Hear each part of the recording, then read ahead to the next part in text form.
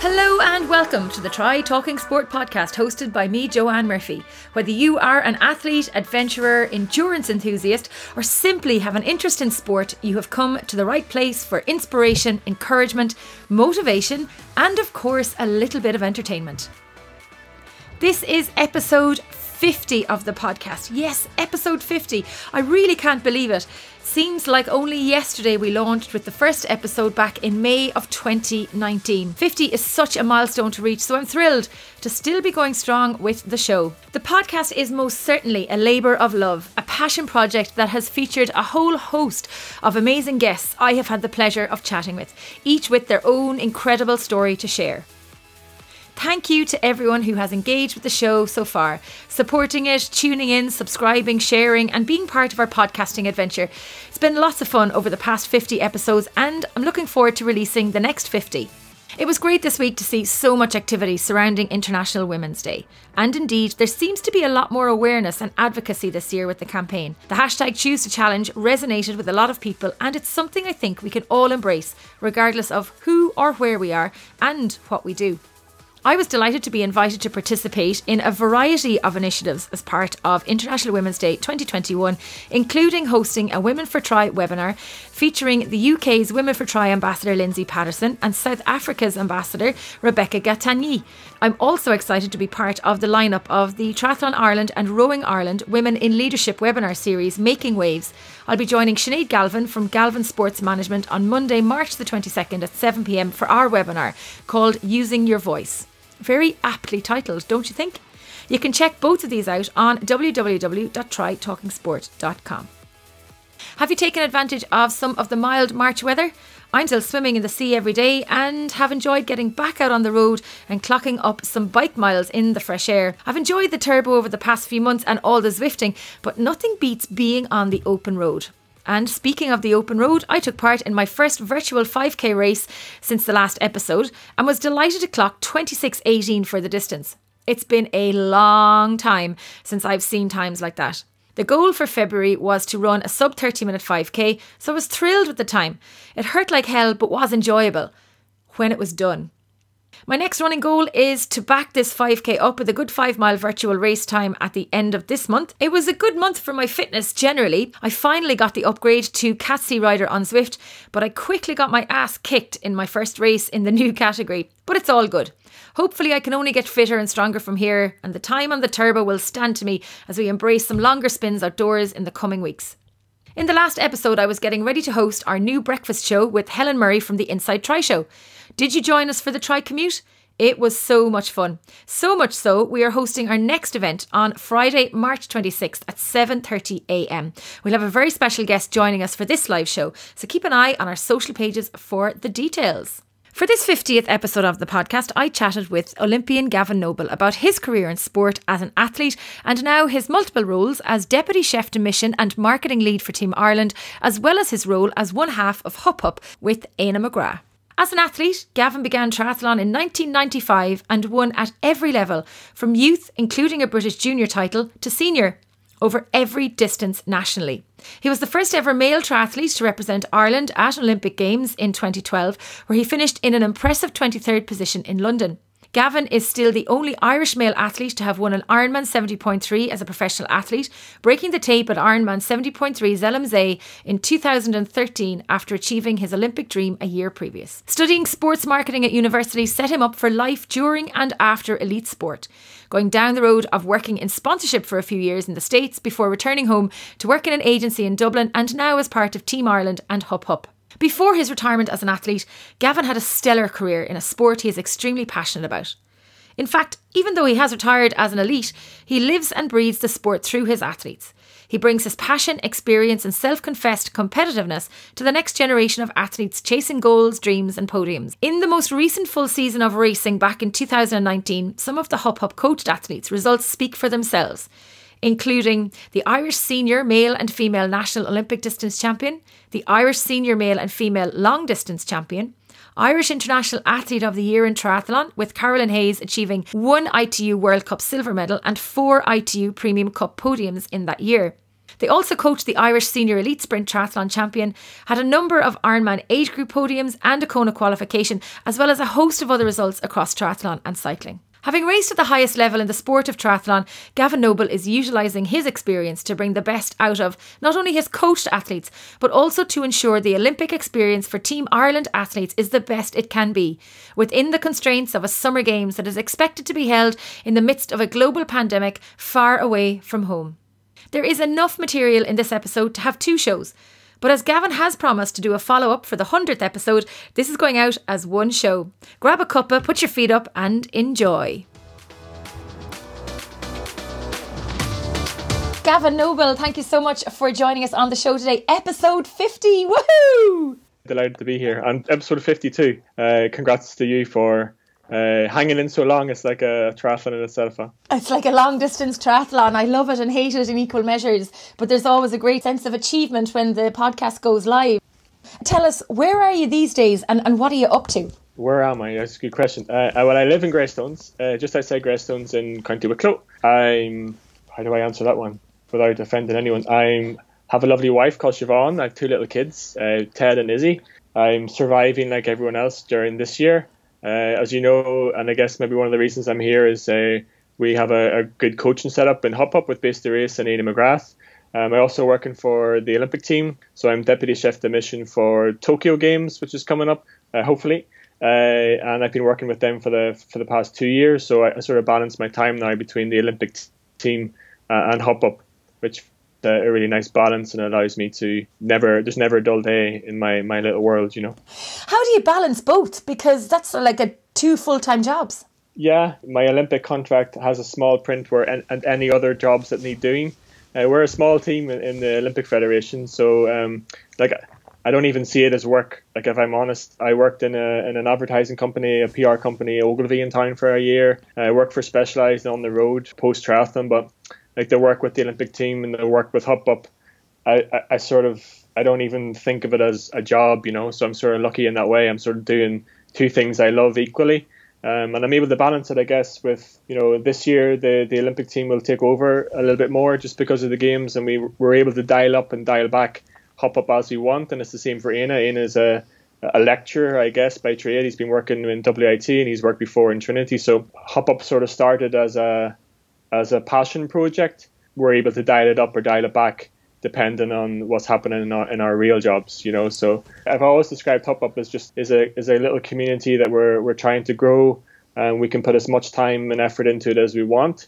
It's sustainable by itself, but I think in order for us to sort of make it a long-term project, it has to be a passion project on the side, and it's not one of those. I think we could both walk away from it if we weren't enjoying it, and you can never really say that about a job, you know. Yeah, I'm lucky in that regard. Well, they say if you find something that you enjoy, you'll never work a day in your life. Yeah, so like I never worked. My mum and dad used to worry when I was an athlete that I didn't have a job because I wasn't working, and I'm trying to find my way through life with maintaining that status in my family of never having a real job. The Olympic job is a real job, I have to say. It's super serious. But at the same time, I'm very so passionate and motivated by it that it doesn't feel like it's never a chore.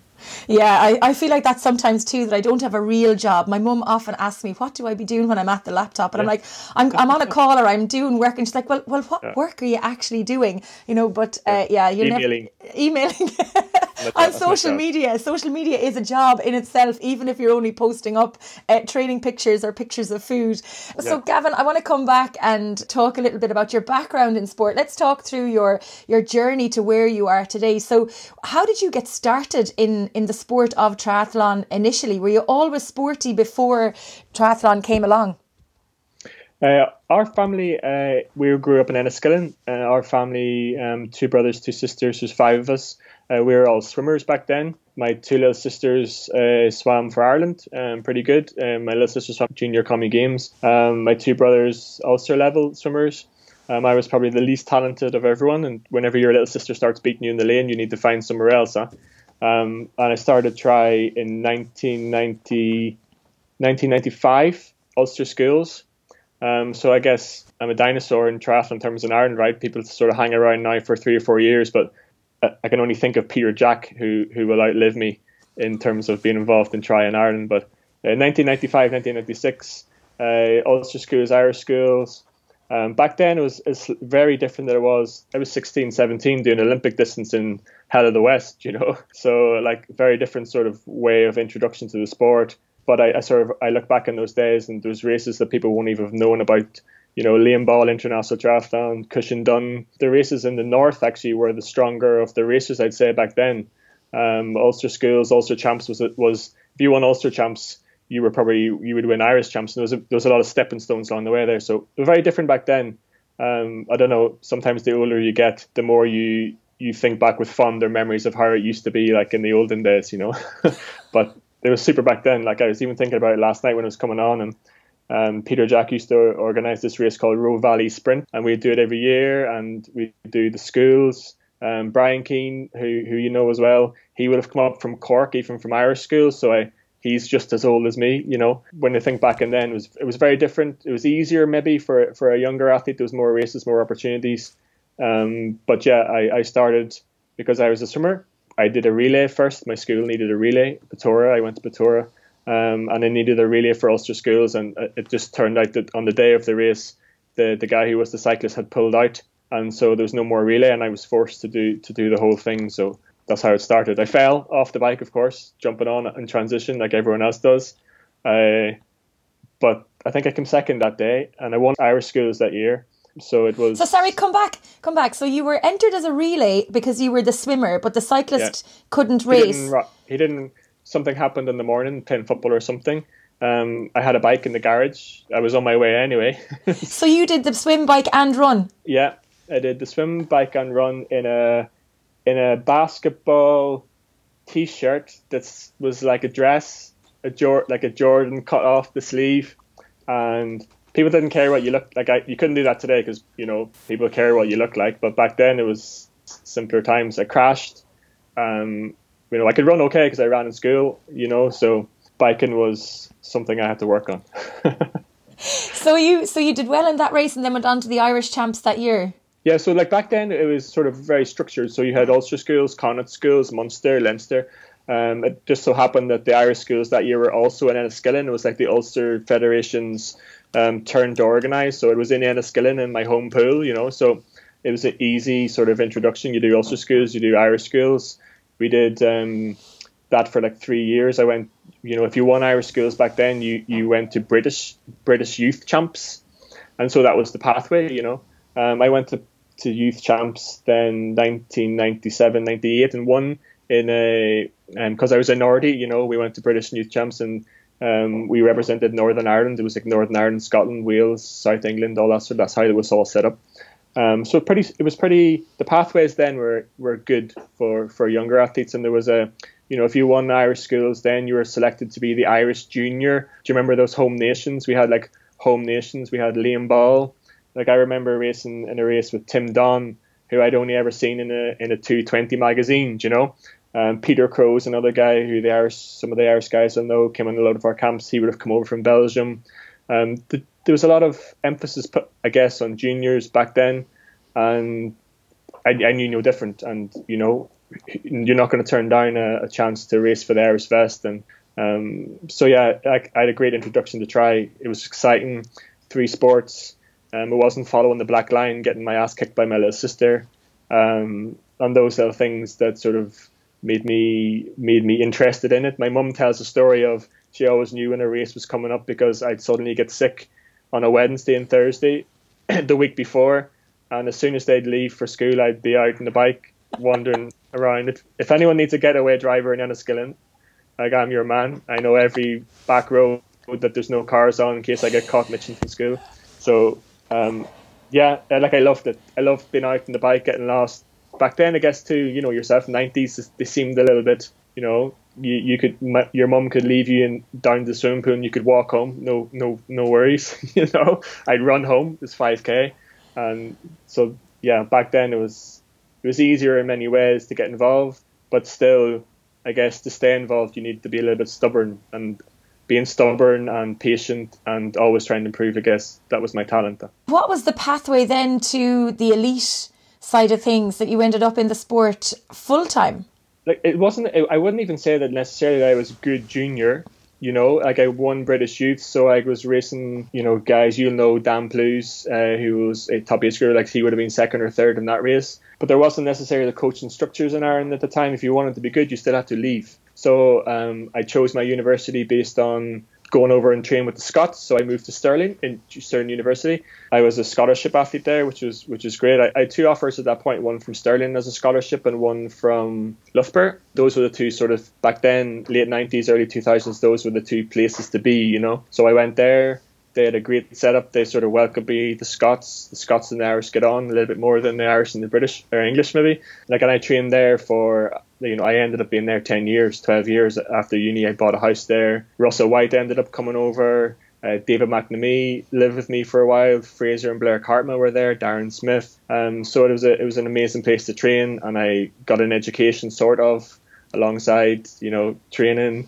Went to Commie Games when I was in Stirling, but there was nothing in Ireland to draw me home until a guy, Chris Jones, came back. He was Aliens coach. And again, I guess that's what we're trying to now do in Hop Up. We're trying to create a group. Like, I only got good because I was training with better people. Like, I was in the group in Stirling. I was probably the worst for many years, you know, hanging on. I could swim and I could bike, and I was a really good trainer. But I outlasted most people, and I got to a higher level than most people just because I appreciated that I wasn't going to be good in 6 months or a year. It's going to take me and my physiology 5-10 years to reach potential. And those are the sort of things where we're coaching people right now. They want, you know, they come and coach with us at Hop Up and they expect to win a race in 6 weeks and 6 months, and I'm like, dude, like, you're trying to do things that took me 12 years. Yeah? Like, a little bit of respect for the process of what we're trying to do. So no, but back then, like, I had a sort of, it wasn't seamless. Like, I was always injured. I trained too much. Had to sort of find my way, went through lots of groups, similar experiences that like Aina would have had when he trying to make it. He moved to Australia. Brian moved to Australia. He was living in Australia at the time. And I sort of think that finding your way sort of hardened you a little bit, and sort of it got us all, you know, Brian and myself especially, to where we are, or where we were, you know. Like, I've only fond memories of that. There's so many. Some people look back and they think of the injuries and like, you getting your ass kicked in races and going to a European champs and not doing well, going to races and getting lapped. Like I sort of look at the juniors now, and if I see them not doing so well in a race or not finishing a race, I feel bad that they're in the same position I was in 1999. You know, like and I guess again that's why Hop Up, where we're trying to coach people, not necessarily fancy coaching, but we've learned by our mistakes, and we're trying to not let the current Irish crop who we coach make the same mistakes we did, because we sort of know how painful that can be, you know. You mentioned there, Gavin, you know, suffering from a number of injuries and then disappointments at races and things like that where you might have been lapped. You know, how did you deal with that at the time? Because you were quite young, you're a little bit older now, so it's much easier to deal with life and disappointments that might happen, and dealing with COVID. You've actually built up a lot of resilience because you're an athlete and were a competitive athlete. But at the time, how did you deal with it? I think it's part and parcel of endurance sport. Been injured, like, there's no one who's reached the high level who at some point wasn't injured, wasn't sick, you know, didn't necessarily overdo it at a time. I'm always very surprised where, you know, I meet an athlete who's at a high level and at one point they weren't injured, or they didn't have a bad year, or they weren't out for a year. You're trying to live on the edge of taking your body to an extreme. Like, it's to be at a high level, especially ITU and yourself, the top Ironman. It's not healthy. Like, or it's not we're trying to, like, I trained a lot. I was a really good trainer, like super trainer. Gavin, when you say you were a good trainer, do you mean as in you were dedicated to your training, you wouldn't miss a session, you'd do what you were told, you were a good athlete to be coached, you were a coachable athlete? No, I was uncoachable. Okay. Which a lot of the top elite athletes are. Non-coachable. Yeah, I was uncoachable. Well, to a degree. I trained a lot with, like, Tim Don, right? So I was a good partner for Tim Don to train, because I'd show up and he'd kick my ass. I'd be back then tomorrow, you know what I mean? Like, we went and lived in Stellenbosch for a while. People like Jan Javier, they're all around. So I was always good at training solid. I was always probably training at the wrong intensity if I look back at it. I was training at Tim's intensity. If I'm a 31-minute runner and Tim's a 29-minute runner and I'm doing my intervals at his speed, or trying to, that's what I look back in hindsight of. I was I went through a period of probably 4 or 5 years where I wasn't training for me and my level. I wasn't trying to build. I was trying to train at someone else's level. That's how I got injured. So it wasn't necessarily until, say, 2012, the Olympic year, or 2013, when I was injured and I had to, train to my own program, that I actually had quite a big jump in performance then. And that's the same where, like, when we're coaching at the moment, like, a lot of the time we're getting results by asking people to go slower. Like, I hate the word do speed work. We don't do speed work, because when you get off the bike, 2 hours in, you're not running fast. Like, they're not running fast. The triathletes aren't running fast in the grand scheme of things. But I wish I had done more slower. And again, that's what we're trying. Even in the pool right now, like, we have a daily battle with some of our athletes too. I need you to swim slower if you want to improve. I need you to swim slower if you want to make technique changes. I don't want the third person in the lane trying to keep up, with the first person in the lane. We do a lot of swim analysis, and we do individual programs. You know yourself when you go down to the tri club, and it's really, really hard for the coaches at the moment, because there's 10 people in the lane. People are expecting to be worked super hard, and if the coach gives 4x800 at slower than your 1500 meter pace, probably not a lot of people will come back. So I think at the moment everybody would love the opportunity to be in a pool, whether it's a hard session or a slow, steady breaststroke in the pool at the moment. But I understand what you're saying about the importance of kind of slowing things down and building that base consistently, as opposed to going out and hammering yourself every time you go to train. So I was pushing, and that's when I got injured. It was because I was pushing too hard. And like, I was a mileage junkie. I had to have 25Ks swimming, I had to have 100Ks running, and I had to have 12 hours, 14 hours riding. And if I didn't have it, I'd be in a bit of a grump, But when I look back at it, I sort of, if I had someone put their hand on my shoulder who I respected and who had been there or had already coached at a high level, I think and they had told me to slow down. And that's what Chris Jones, to be fair, tried to do at the time.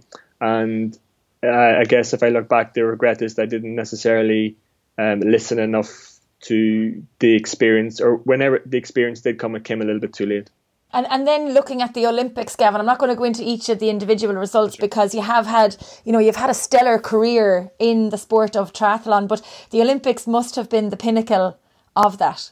Yeah. Like, it's the one you remember most, or it's the journey towards that you remember. London was the home games. Like, I even remember psychologically, it's still the Brownlees, it's still Gomez, it's still Varga. It's the same guys you raced every week for 4 years. It's just that now it's such a focus, and it's the focus of the world. When you walk out onto the pontoon, it wasn't, we raced in front of big crowds in Hamburg, but it wasn't 1 million people also watching on the TV. So the games was something special. I guess I got to it and I sort of thought, I treated it as just another race.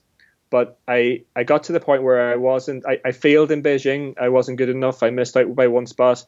On the last race, or second last race, I was in the ranking for like 2 years, and I lost it in the last one. But I look back and I just wasn't good enough then. I persisted to London because I wasn't doing it for me anymore. I was doing it for other people. So I wanted almost a justification of family, parents. I wanted them almost. It was a shared Olympic experience for me.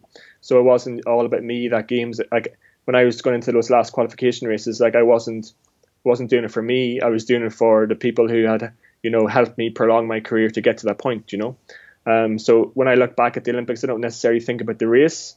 I sort of think about family being there, the after bit of it all. Some of the sponsors, like Anne O'Leary, who supported us for a long time, she was at the race. Like, I remember a big crowd of Piranha people. When I was doing my warm-up, I spotted them. My guys from uni who I hung around with, rugby guys at uni, 10 o'clock along the Serpentine, and I see, St. Patrick's hats, and they're drinking like they're bringing cans, to a triathlon, like totally showing me up. But like those are the things that I remember, because all my friends are there. And when I speak to Brian a little bit about that, like, he should have been there, I guess, and it would have been even better if he was. And he had the experience in Rio. But I am so glad that I had my experience in London, home games, and even now when I'm thinking I'm working towards Japan, and part of my job for Japan is around the experience of the games. Nothing will come close, maybe Paris, but nothing will come close in the short term to the experience that Irish athletes would have had going into London. Yeah, I remember it. It was just phenomenal watching it on the day I was in Galway. I remember watching it and it was just incredible. And the crowds were so deep, but you could actually spot on the television the green jerseys or the Irish hats, or, you could see there was such a huge amount of support for the Irish athletes on the day. Yeah. Specialized, actually, the sponsors, they had a big orange bike, big orange helmet, and all the athletes rode it. And even then, I was injured for this 4 months going in, and I actually think being injured at that point in my career actually helped me a lot, because I just had to swim and bike. And you only think about, I need to get around the buoy. When I got on the pontoon, Varga was next to me. Like, happy days. I was like third around the buoy. And when you get around that first buoy, you know yourself in a triathlon, and there's no fighting. Like, I knew straight away going around the first buoy after 350 meters, I was okay. Like, there was a sigh of relief. There was no scrapping. I knew coming up, getting onto the bike, you can see Frodeno's bum, you can see Courtney Atkinson, you can see Gemhill, those boys. But back then, you sort of know that it's going to be okay, And even from that point, you're able to enjoy it. And I didn't enjoy the run at all because I was in pain. But even up that point, I know that the people who were there to support me had something to support.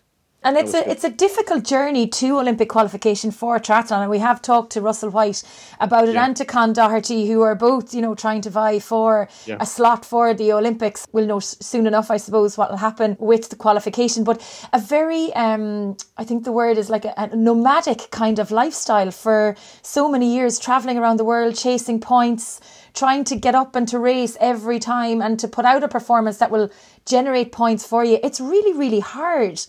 Yeah.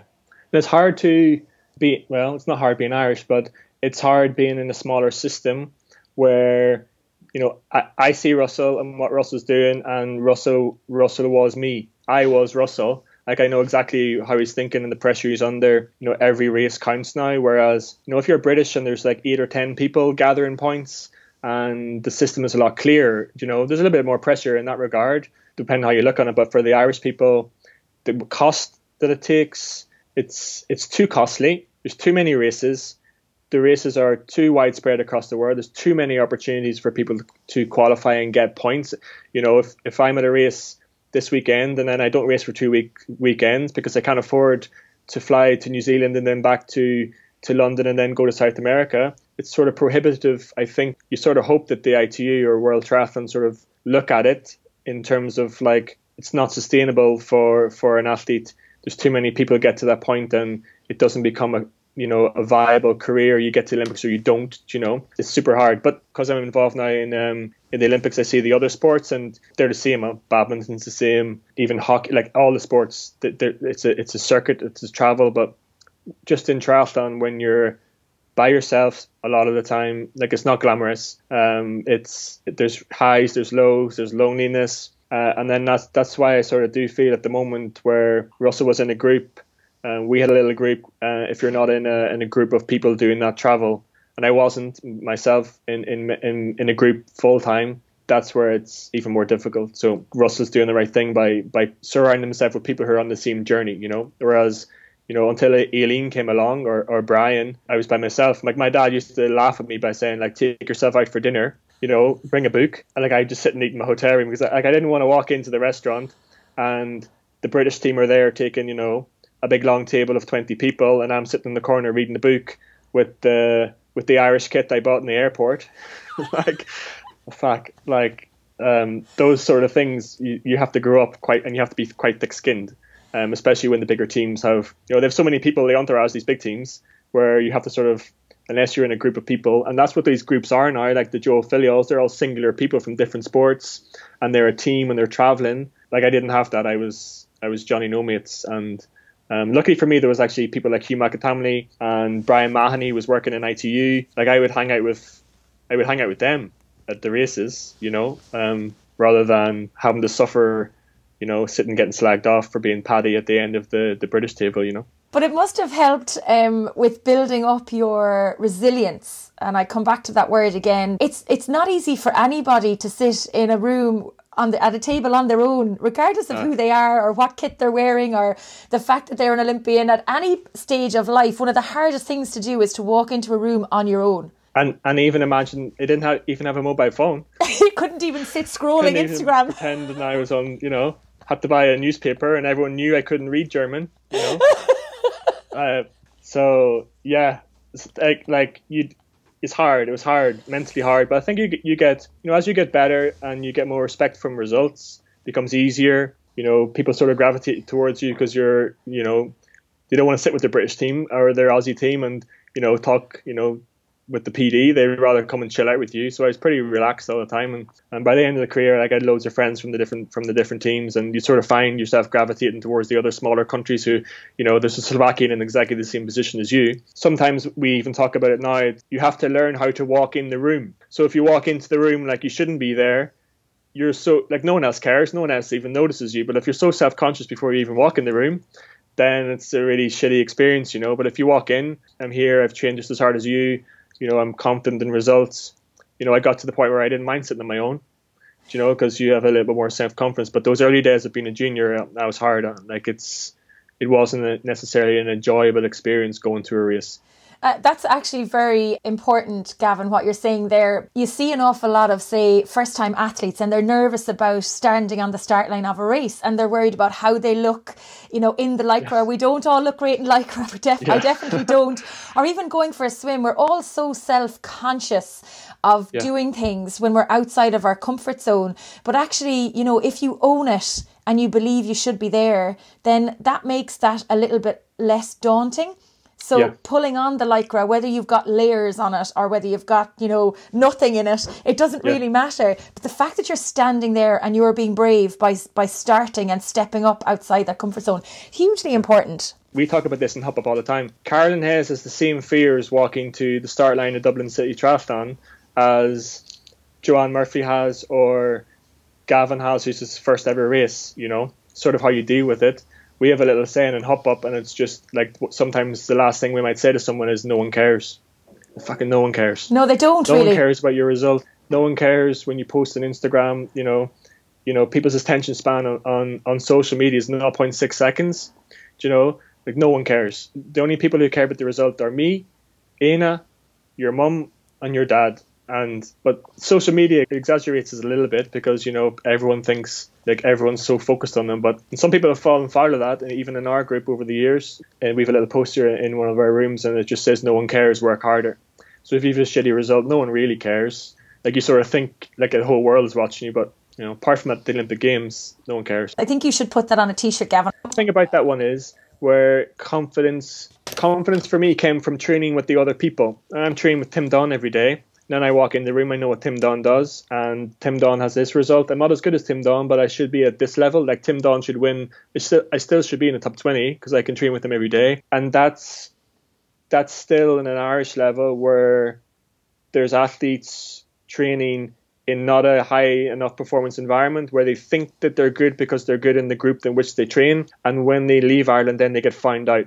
So that was, for me, my own self-confidence was built on training, knowing exactly where I was in training every day, comparable to people who are in racing at the same level and the best of the world. So, like, that's Hop Up is all about. It's the group. Like, if you go down, we had track sessions last summer. Caroline's there, Hillary, Becky, Alva at one point, Orla Walsh, Shannon.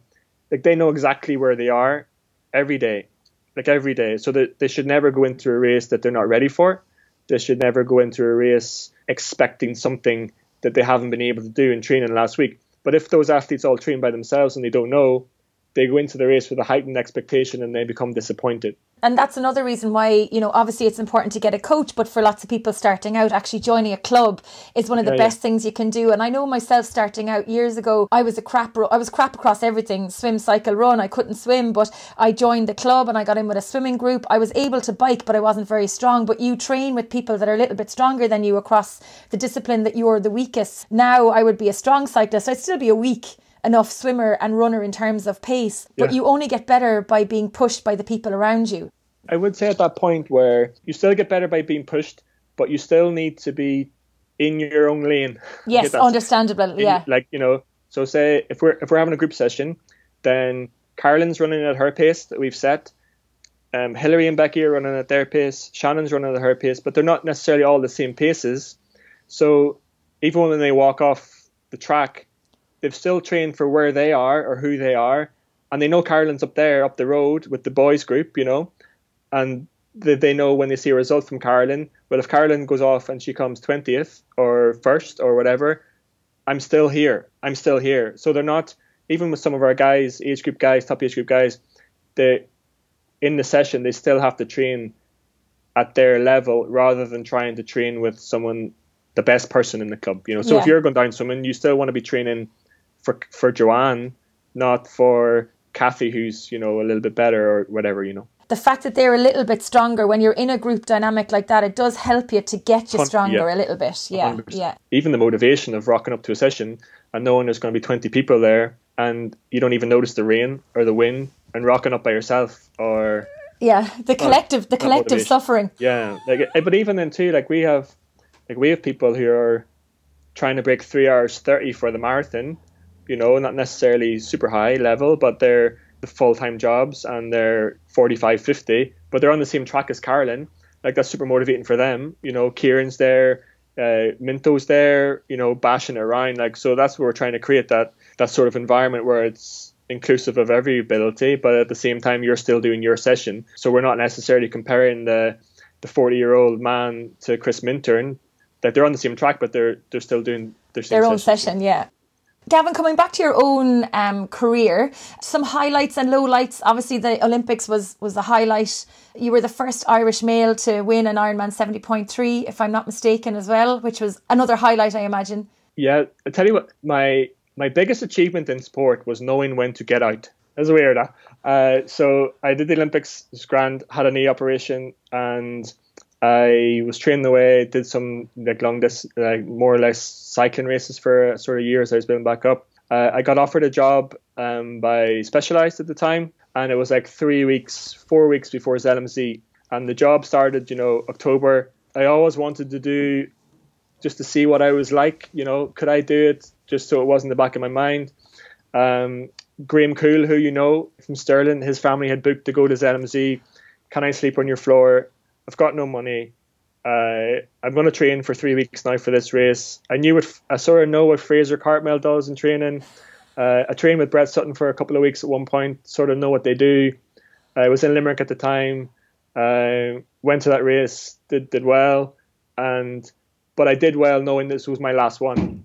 So had you made the decision, sorry to interrupt you again, had you made the decision before going to ZLMZ that you were going to retire regardless of your result? Yeah, more or less. I was offered a job at 5150 European Champs in July at coffee shop, the meet. I was sort of working for Specialized. I was sponsored by Specialized and through me at Bobby Behan, who looked after me incredibly well. I would say 20 to 25 in the world, but why would Specialized give me a contract? Why do I need you if I have Gomez? So my job back then was I was writing the blog.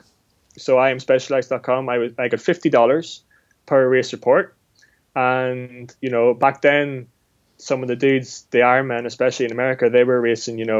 There could be 10 Ironmans in the weekend. Specialized don't care. I'd write the same race report, 10 times. I'd change the names. I'd find the result in Slow Twitch, and I'd get paid $500 that weekend. That was super easy, but I was giving them something, and I was also racing. I was at the races. I could feedback who was good. I was able to feedback. There's a girl, Lisa Norden. She's, I was able to find out what contract Javier was on. Javier's only getting this much. You could get him. That was my job. So I was sort of undercover marketing manager in my last year to a degree. They just wanted to make it full time and proper. So they offered me that full. I had to still apply for it, do the proper interviews. My first time having to do a PowerPoint, super stressful. You think standing on the start line of Olympic Games is stressful. Imagine trying to do a PowerPoint for the first time, present to the global marketing manager. Fucking stressful. But I knew then, this is my route out. This is my chance. I put everything into it. Still wanted to do the race. Did the race. Didn't know what I was doing. There's a guy, Niels Framhold, who you'll know, German, who was fourth in the Y that year. I was beside him in transition. I checked his bike, how many bikes gels he had, how many bottles. I went back, got some more gels, stuck them on the top tube. I swam with him, stayed legally distanced behind him. When he drank, I drank. when he had a gel, I'd take a gel, and when I get off the bike, because I was ITU, you start off at 3:15 pace, and even that's slow, and at 3K you're sort of 30 seconds in the lead, and you sort of got 20K to go. I didn't actually find it that hard to run, to be honest. Like, I ran like 1:13 or something off the bike, and it's not fast, it's fast enough, but like it only got me at 17K. I just got sore, like I wasn't heart and lungs. And Emer was there and she was winning. I made a bet with the Graham Coo's wife that if I win the race, you'll buy me this lederhosen for the after party, like as a fun thing. She's standing there with the K to Co with this lederhosen, waving at me, and I was like, fuck it. I remember saying that now. I won. It was super, and Emer won even better. But I knew, getting on the plane, tick box, super happy, going home. You win $5,000, and you're like, it's like, whoa, $5,000, and you got this big check, and then you think, okay, but now when I have a real job, I need to be earning that every month, and not have to worry about going out too hard in the run to get it. I just have to write good emails. And so yeah, my biggest success in sport was having an education, creating good relationships, and knowing when to get out. That was it. That's my highlight. It's such a great story, because I can't, like, you literally winged it. I can't imagine you as somebody who would try and wing a race, but you kind of did in a way. Yeah, like I knew I was sort of good enough, because you train with the boys, Fraser. Like, I was in Limerick at the time, started recruiting. Brian was there. Con did a little camp there. I was swimming pretty good. I would go and do the road races on the guys would go out on like a wheel about on a Thursday night. I'd go on the time trial bike and just sit 15 meters off the back of the scratch, like of the A group. That was, I'd run off the bike. I did one session on the run where it was 20 by a K on the track, and Tommy Evans was there, helped me out. And I sort of, if I can do this session, so I would run 3:20 pace for the 800, and then I would have to get to the K at 4 minutes. So I was running 20K at 4 minute K pace, which, if you think about it, is a race not super fast, but I was running 16Ks at 3:20 pace, and that was a sort of goal time off the bike. And that was one session. I did a couple of long rides, and that was it. We just winged it. Nutrition never been my strong point. I had a little plan written on the top tube, drink, eat, and I just kept looking at it every time. Yeah, it was grand. I was pretty hungry at the end. Yeah, I got by. I winged it. Skillfully winged it. Skillfully and talently. Yeah, a little bit of talent. I had a little bit of talent. Oh, will you stop? Stubborn. You have plenty talent. Looking back as an athlete, is there anything you'd do differently now if you were to start all over again? Not really. Hopefully I get injured less. I would have done a little bit more S&C. Like, I hated it. I think we all do, though. Yeah, it's boring. It's super boring. I do S&C if I can swim, bike, and run and get the mileage. A lot of the strength work is done in. I would have been just a little bit better at stretching. I would have been a little bit better on diet and nutrition. But I don't necessarily like that. Like, what would you do differently? You know what I mean? Everything you do for a reason. You make a choice at the time. To go back and sort of should have done that. I don't really think about it like that. Like, I did it and it made me, and I did okay, and I'm pretty happy. If I had done something differently, might have changed the course of destiny. You mightn't be not working now in two jobs that you absolutely love. I probably would have left uni and got a job straight away. If my mum and dad could have got me to do anything differently, they would have, don't skip school in your A-level year to go cycling. And well, look where it led. You see, yeah, look where it led. My wife has a good job. Find a girl or find a partner who has a good job, and I'm still winging it. I'm never going to live that down. Yeah. In terms of the Olympics now, so let's talk about now rather than the past. Your role and your responsibility both for 2021 and potentially beyond 2021. I guess we're focused on this year. Like, it's been It's been super hard, it's off, it's on, it's off. It's definitely on at this point. Like there was one point where I wasn't sure, like everyone else, but now I'm pretty confident. Like I'm 99.9% we're going. My role there is deputy chef de mission. So there's a chef de mission. Her name is Trisha Herblay. She's an Aussie woman. She's an Olympic medalist herself, an Olympic medal winning coach. So we're super fortunate to have her in this cycle, that experience, to have that leadership. I've learned a lot from her in the last 2 years. We've got a small enough team in terms of operations. So, but my role there is accreditations, selections. I've got a role around kit. I drew the short straw and I have to organise the kit. So I do a lot of work with Adidas on that one.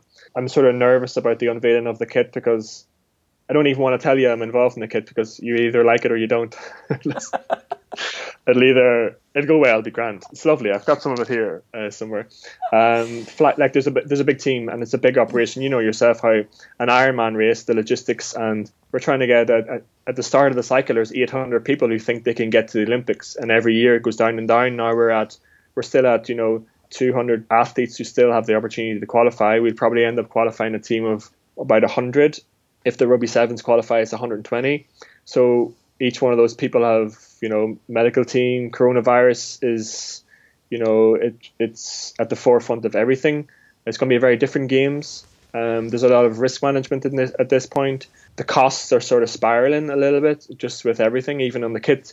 The cost of freight now, your costs are higher, so cost control is a big issue at the moment. But we're still working super hard, and I think I saw a good interview by one of the hockey girls recently, and it's going to be her first games, so it's still her Olympics, and our job is to make sure that it's a seamless transition from her to get from here to there, to compete at the best of her ability in the teams, to not notice. We'll do a good job behind the scenes if no one notices anything hindering them. We have a mantra is nothing in our way. So, Carolyn and Russell and the team, the triathletes will hopefully be there. Looking forward to that. I have a little bit of an in with Carolyn, of course. But I'm still excited about it. I think I grew up watching Olympics. Like I don't care for a lot of things, but the Olympics, it will excite me no matter where it is or how I think it's going to go. And it's no different in Paris. Then after that will be a home Olympics again, more excitement. We've seen already some of the sketches. There's the beach volleyball is underneath the Eiffel Tower, like incredible. Like they're going to do. It's going to be more of an entertainment, a little bit more commercial maybe, but it's going to be a different games. But it'll be a little bit more like legacy of London. Paris will be. So a couple of exciting years away. I've already got Izzy and Ted prepped for future games. Have you any particular games or sports in mind? Izzy, yeah, I don't know. At the moment, like we live in Wicklow and it's super outdoors, so we're really handy. When we bought our house here, like Siobhan was the organizer there, and there's a hedge at the end of our road, and I wander up down the road to nose in the other neighbours' houses at one point, and there's a hole in the hedge, and I walk through the hedge, and there's a running track. There's this running track in my dream house. So Izzy comes with me to some of the sessions. We walk, 200 meters through the hedge. There's a little football pitch that no one knows about. There's a little park, and swimming. Ted loves water, and I like to see them do loads of sports. Like to see them, swim, cycle, or run, if not all three. They'll have no choice at one point. They're like me for it or hate me for it. And what about yourself, Gav? Are you doing any training at the moment, or are you too busy trying to balance everything else that's going on? No. I wouldn't call it training. I get out on the bike. I have a little running buggy that I try and convince myself that I'm running. But I'll ride at the weekends if I can. If it's not raining, Carolyn knows if it's not raining, I'll go out on a Sunday, and if it's raining, she doesn't even bother. If it's under 10 degrees. I got double-digit rule. If it's under 10 degrees, don't expect me to even respond to your text. You're like Nikki Bartlett. She said the same thing the other night. Yeah. I think it was double-digit. If it's under 10 degrees, she won't go out. Now, if it feels like under 10, kind of within a couple of degrees, she'll go out. But if it's under 10, she won't go. Yeah. Well, I'll go. If it's under duress. Yeah, but there's a little group here, and I ride. Running sore. Like I'm old. My knees get sore if I run for any more than 15 minutes, and everything itches or something when I go running because there's too much movement. But I like cycling, and I'll cycle because I know I can get a coffee and a blueberry muffin. There's a blueberry muffin in Avoca in Ashford. Man, you'd cycle from Galway to get it. I'm going to have to check it out when these restrictions are lifted. I think I'll be cycling everywhere. We are, after chatting for about 45 minutes. So I'm going to go to some of our listener questions. And we had quite a few, actually, Gavin. You're quite popular with our listeners. So it's like a rapid fire round almost. So we're going to start with Peter Jack. He says, a question for Gavin. What was it like for two Irish athletes to win that 70.3 race on the same day? That's Zell Mzee. And any desire to come back and race age group? No desire, zero. I rather tell other people what to do and be critical from the sidelines. But that was a great day. I'd love to see it done again. Emer and I had our time, and it was super. It's worth nothing if we don't see it again. So we want to see two more, a man and a woman. Maybe in Youghal, I have a man and a woman getting ready, and that's what I'd like to see more for. If I think back to that race, I like to look forward and see two Irish people on a podium again, and I'm sure Emer's the same. Okay. Limo Williams asks, could you ask Gav how he keeps his weight under such control now that he's finished racing? And Carolyn says, yeah, that's a great question. We were all wondering. Liam slags me off a lot. He's about 4'9", and I always say to Liam that I could lose the weight in 6 weeks, and he'll still be 4'9". So that's how I respond. Liam is actually Olympian himself. He went to games. He's in our group. He's the life and soul, and he's one of the most. I guess for Hop Up, there's a couple of people like him and Lisa. They're the glue that keep the group together. There's characters like Liam that will do anything for you, and Hop Up wouldn't be worth it if there wasn't people like Liam in our group. That's a lovely thing to say about him. He's still kind of small. Despite saying that he's small, it's a lovely thing to say about him. There's an elite end to our group, but we have people, even some of the names, even Kim Hickey, Becky Woods, they're motivating people to be around. I get inspired more, as a 40-year-old, nearly 40, by those people than I necessarily do by, Kieran and Chris and stuff like that. So we wouldn't keep Hop Up going if we didn't have people like Liam and Lisa and those people in our group. Even Cian McGrath, who's the grumpiest man, those people make our group, the banter, But that's it. We all need the banter and the laughs. Yeah. We really do, especially in the current COVID times. Conor Verbruggen says, what qualities did you not see in coaches that you now try to bring as a coach yourself? You need to find yourself a coach who is as competitive as you are. What I'd like to see for Hop Up is another group in Cork, in Belfast, there's a lack of competitiveness for wanting people to reach a really high level, and I think Ian and I are more competitive than any of our athletes. There's something in us that also wants to win, so we get good results because we're super competitive. That's what I'd say. Nikki Bartlett says, best and worst advice you've ever been given? Best advice is no one cares. No one cares. No one cares. No one cares about your results. Worst advice. I live a lot of my triathlon career by people telling me that I couldn't do it. I had a quite a famous Aussie coach who you'll know if I mention him. He told me when I was young, "No, you're too tall. You'll always be too heavy to run fast. You'll not get up that hill, you're too big." And the same year, I think I was 13th at Worlds under 23s, and I thought that was a really good result. He still thought it was a pretty shit result. But I was happy. Was he trying to do a bit of negative psychology on you? There was a lot of the Aussie coaches. They live off negative psychology, but it gets the most out of you.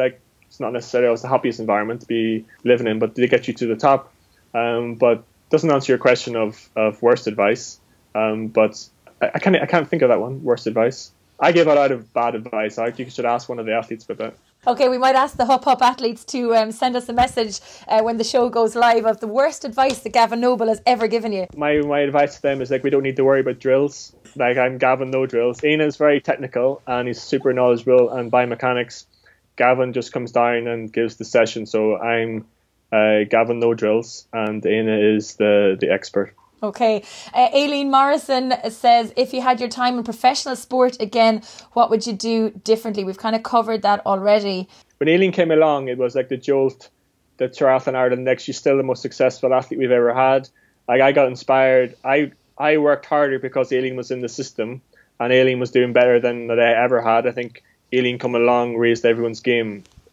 She was incredible. It's just a pity that she's down in Australia and that we never have her back here coaching, you know. So we had a great time, Aileen and I. We shared many's a trip on the road and highs and lows, and her coming into the system was exactly what I needed at that time. Someone else, and I learned a lot from her, like her discipline, S&C.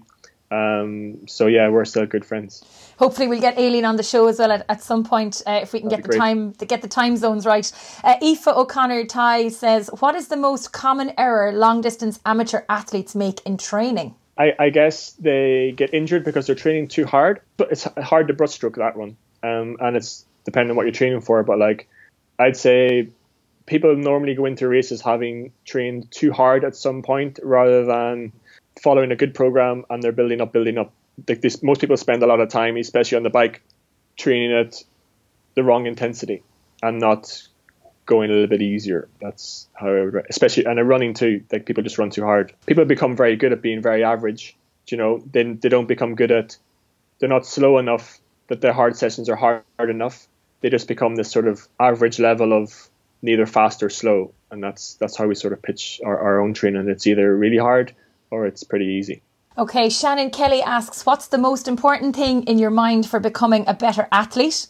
This is from Shannon. Mm-hmm. Just doing what you're told, Shannon. Is there an unhidden message there? Just, if I ask you to swim the 130, don't swim the 119. Slow down, Shannon. Slow down. Shannon, like, she's like a lot of the girls in our group, like, super driven and just wants it. Like, they want it. Yeah. But like, my job is to keep them interested in the sport long enough so they realize potential, rather than trying to overload them that they have, make a big jump and then they're gone. Like, my job with Shannon, with Minto, or with Kieran, is keeping them in it long enough that they'll get to where they can go, rather than, trying to give them some magic session that next year they make a jump and then they're gone, or they don't make the jump, or they won't make the jump. And then they're gone. Now, Shannon also asks, do you miss racing? And also, how many blueberry muffins would you need to get up Big Bertha? Oh, Big Bertha is this climb in Spain, and we went to a camp there. I probably need more muffins to get up it than Shannon does. But at the same time, that's probably weighing me down, and probably need to be lighter to keep up with Shannon. I miss being fit, I guess. Don't necessarily miss the travel to races. I miss the jubilation of a good result, yeah. But at the same time, I've got other things now that, I can be motivated by, not necessarily racing. Aoife Lynch asks, what 3 pieces of advice would you give to young athletes looking to step up to high performance? Hurry slowly. That's one of ours. Always be in education. That's another one. Like, we have a little rule in Hop Up, but we don't coach anyone who doesn't have education or doesn't have a job. Like, someone like Carolyn, we coach her because she has her medical degree, and if she stopped tomorrow, she'd walk back into the office. We wouldn't coach Carolyn if she had not gone through school. We insisted on Kieran getting a job. We insisted now on Minto getting a job. So that's the sort of thing my dad instilled in me, where you need an education above everything else. Like, triathlon, it's grand, 6 years of your life, 8 years, but you need something to fall back on, build a CV. In that regard, you might choose your education path that allows you to train, like I did, went to Stirling, choose a university or whatever that's near your coach, or is near a better coaching setup that you might have, has a pool. Choose a university with a pool. I had my degrees. I had a sports marketing degree, kept my mum and dad happy, less social pressure to get a job, knowing that, like, when he does stop, at least he has his degree, something else interesting outside of sport, like education.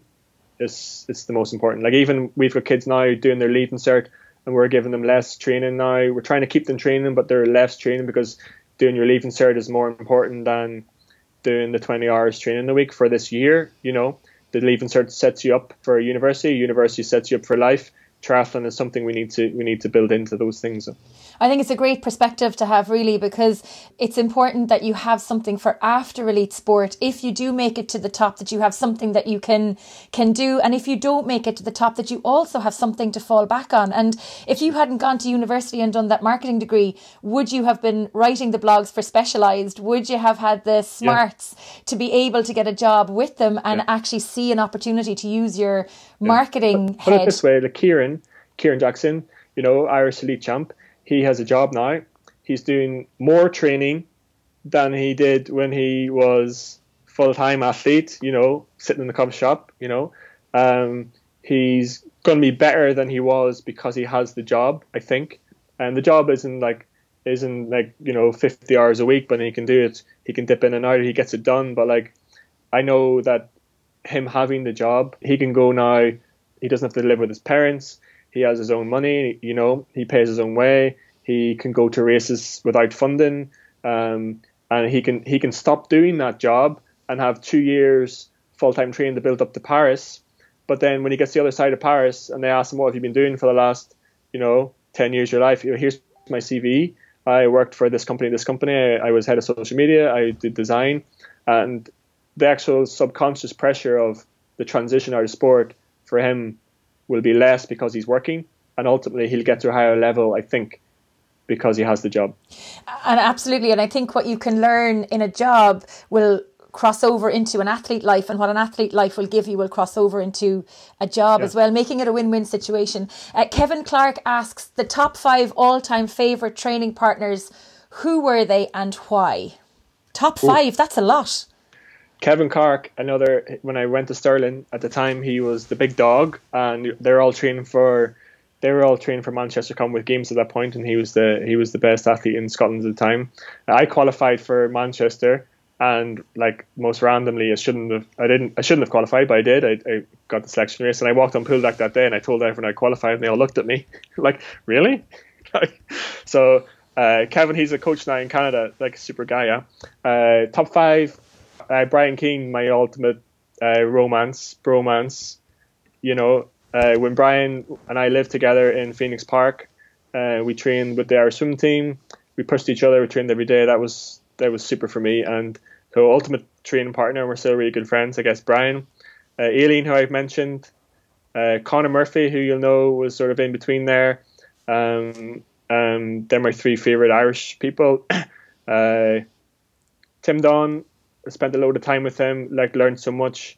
He was such a fun guy even just to be around, And I guess I'll have 6. I'll give a 6. I'll say Fraser Cartmel, who I trained with a lot, and then David McNamee, who lived with me in my couple of last years at uni, and has probably gone on then to the highest height of anyone.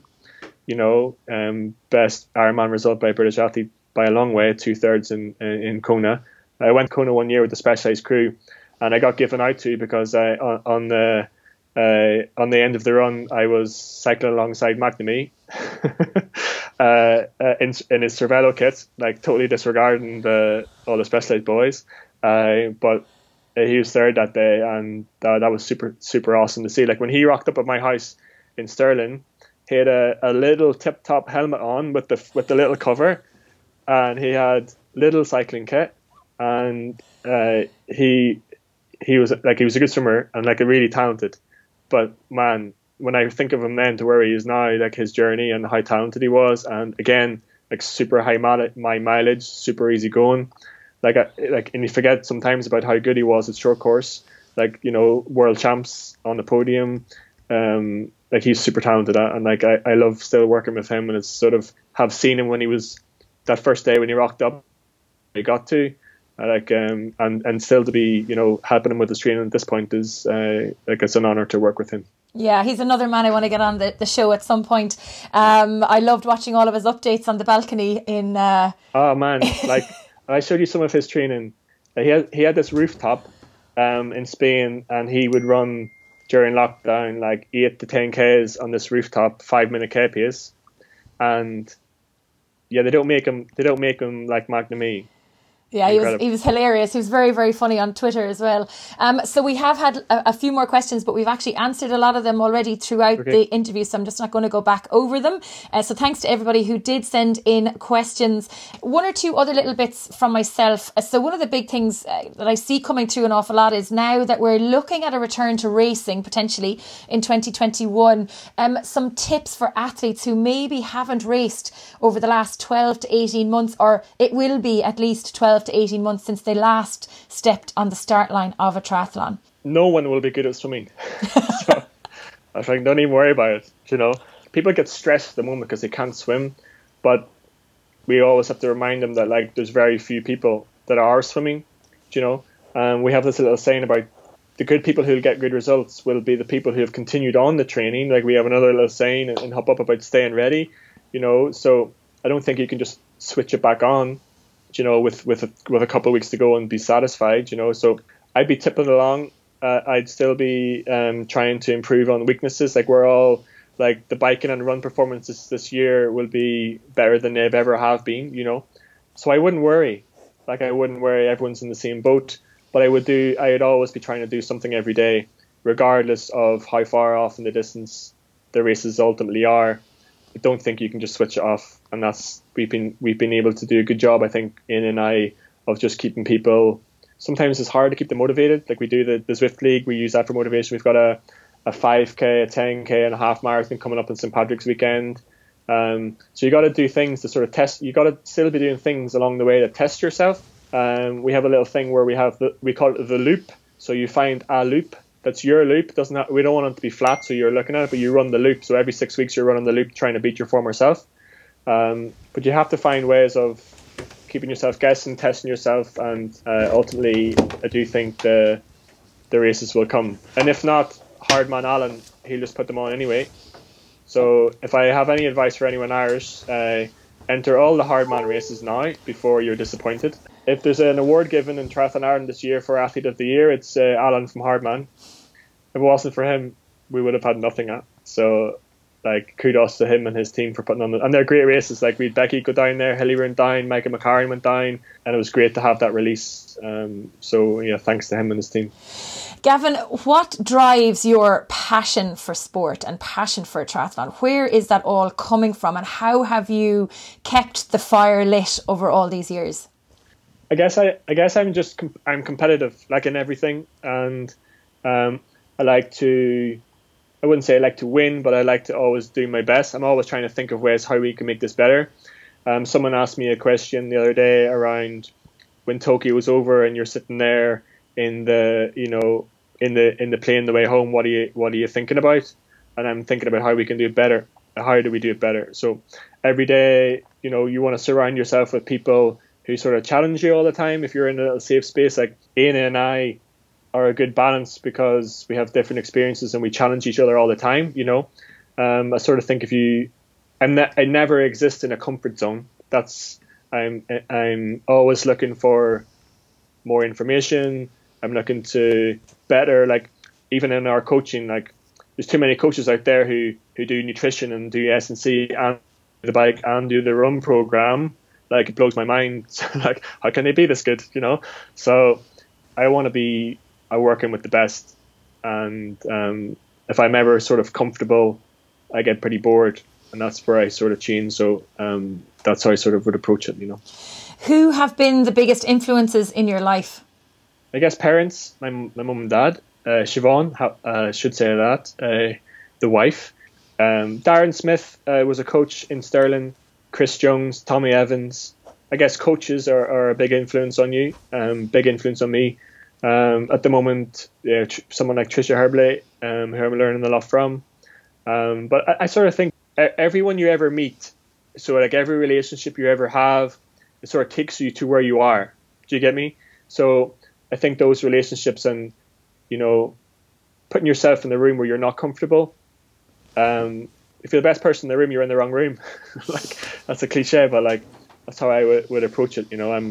I love hearing people's stories, like watching people, like being in the background, like at a lot of the races.